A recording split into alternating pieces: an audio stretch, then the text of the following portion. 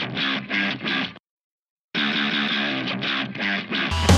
Broncos Blitz podcast with Ronnie Kohrt, presented by Tap 14. Analysis and commentary to help you get your Broncos fix during the offseason. Subscribe on iTunes or Google Play, or listen on demand anytime in the Mile High Sports mobile app.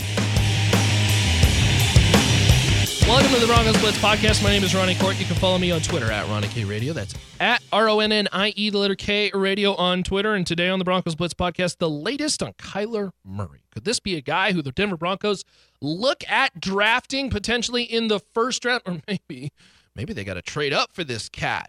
The baseball player, football player extraordinaire out of Oklahoma. What could he do for an NFL offense? We'll talk about that and more coming up on the podcast presented by Bespoke Edge, a proud supporter of Mile High Sports. Bespoke Edge, Denver's award-winning custom clothier for men, family-owned business. In 6 years now, they've been doing it the Denver style. It's a signature style, I think, that's happening in the 303, and I tell you what, they know it.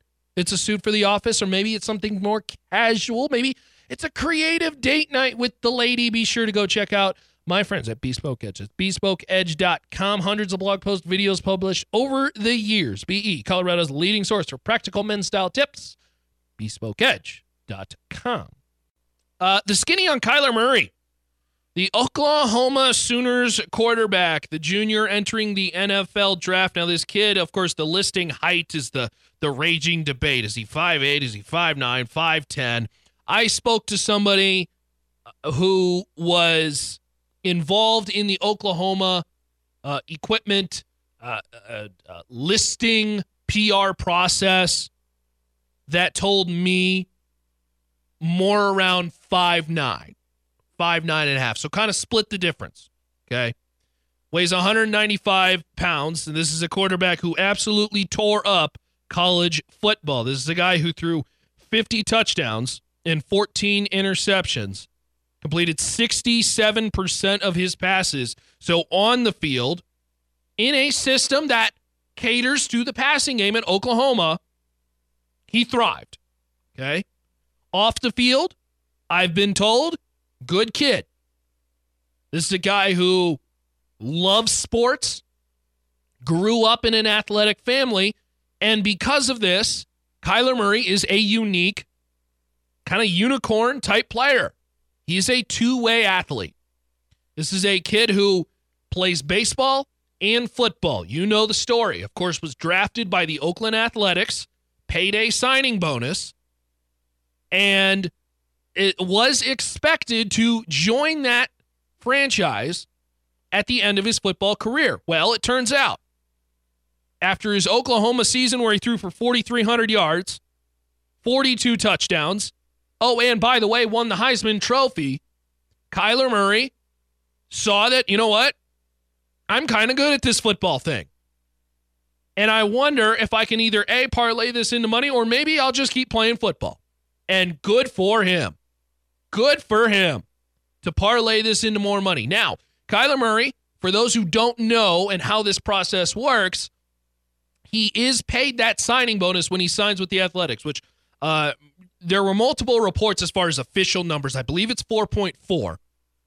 But this is now raging the debate on which sport should he pick, does he have to pick, and where would he go in the NFL draft?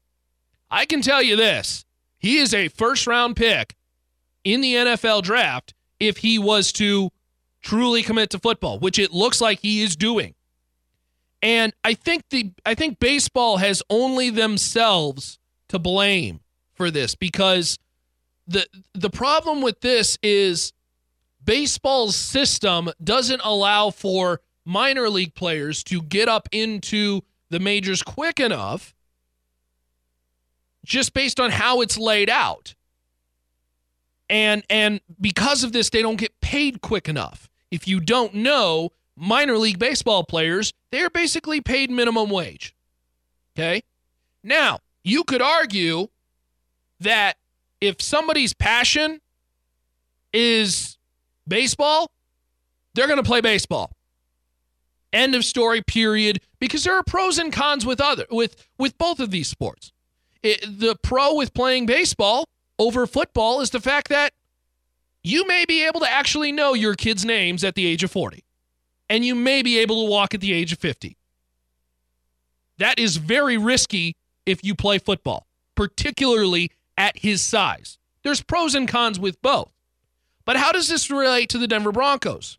Yesterday's announcement for Kyler Murray was a big, big deal for the Denver Broncos because A, it gives them themselves another quarterback option, whether you think it's a good option or not, but B, it allows them one more quarterback potentially taken before the guys that they want.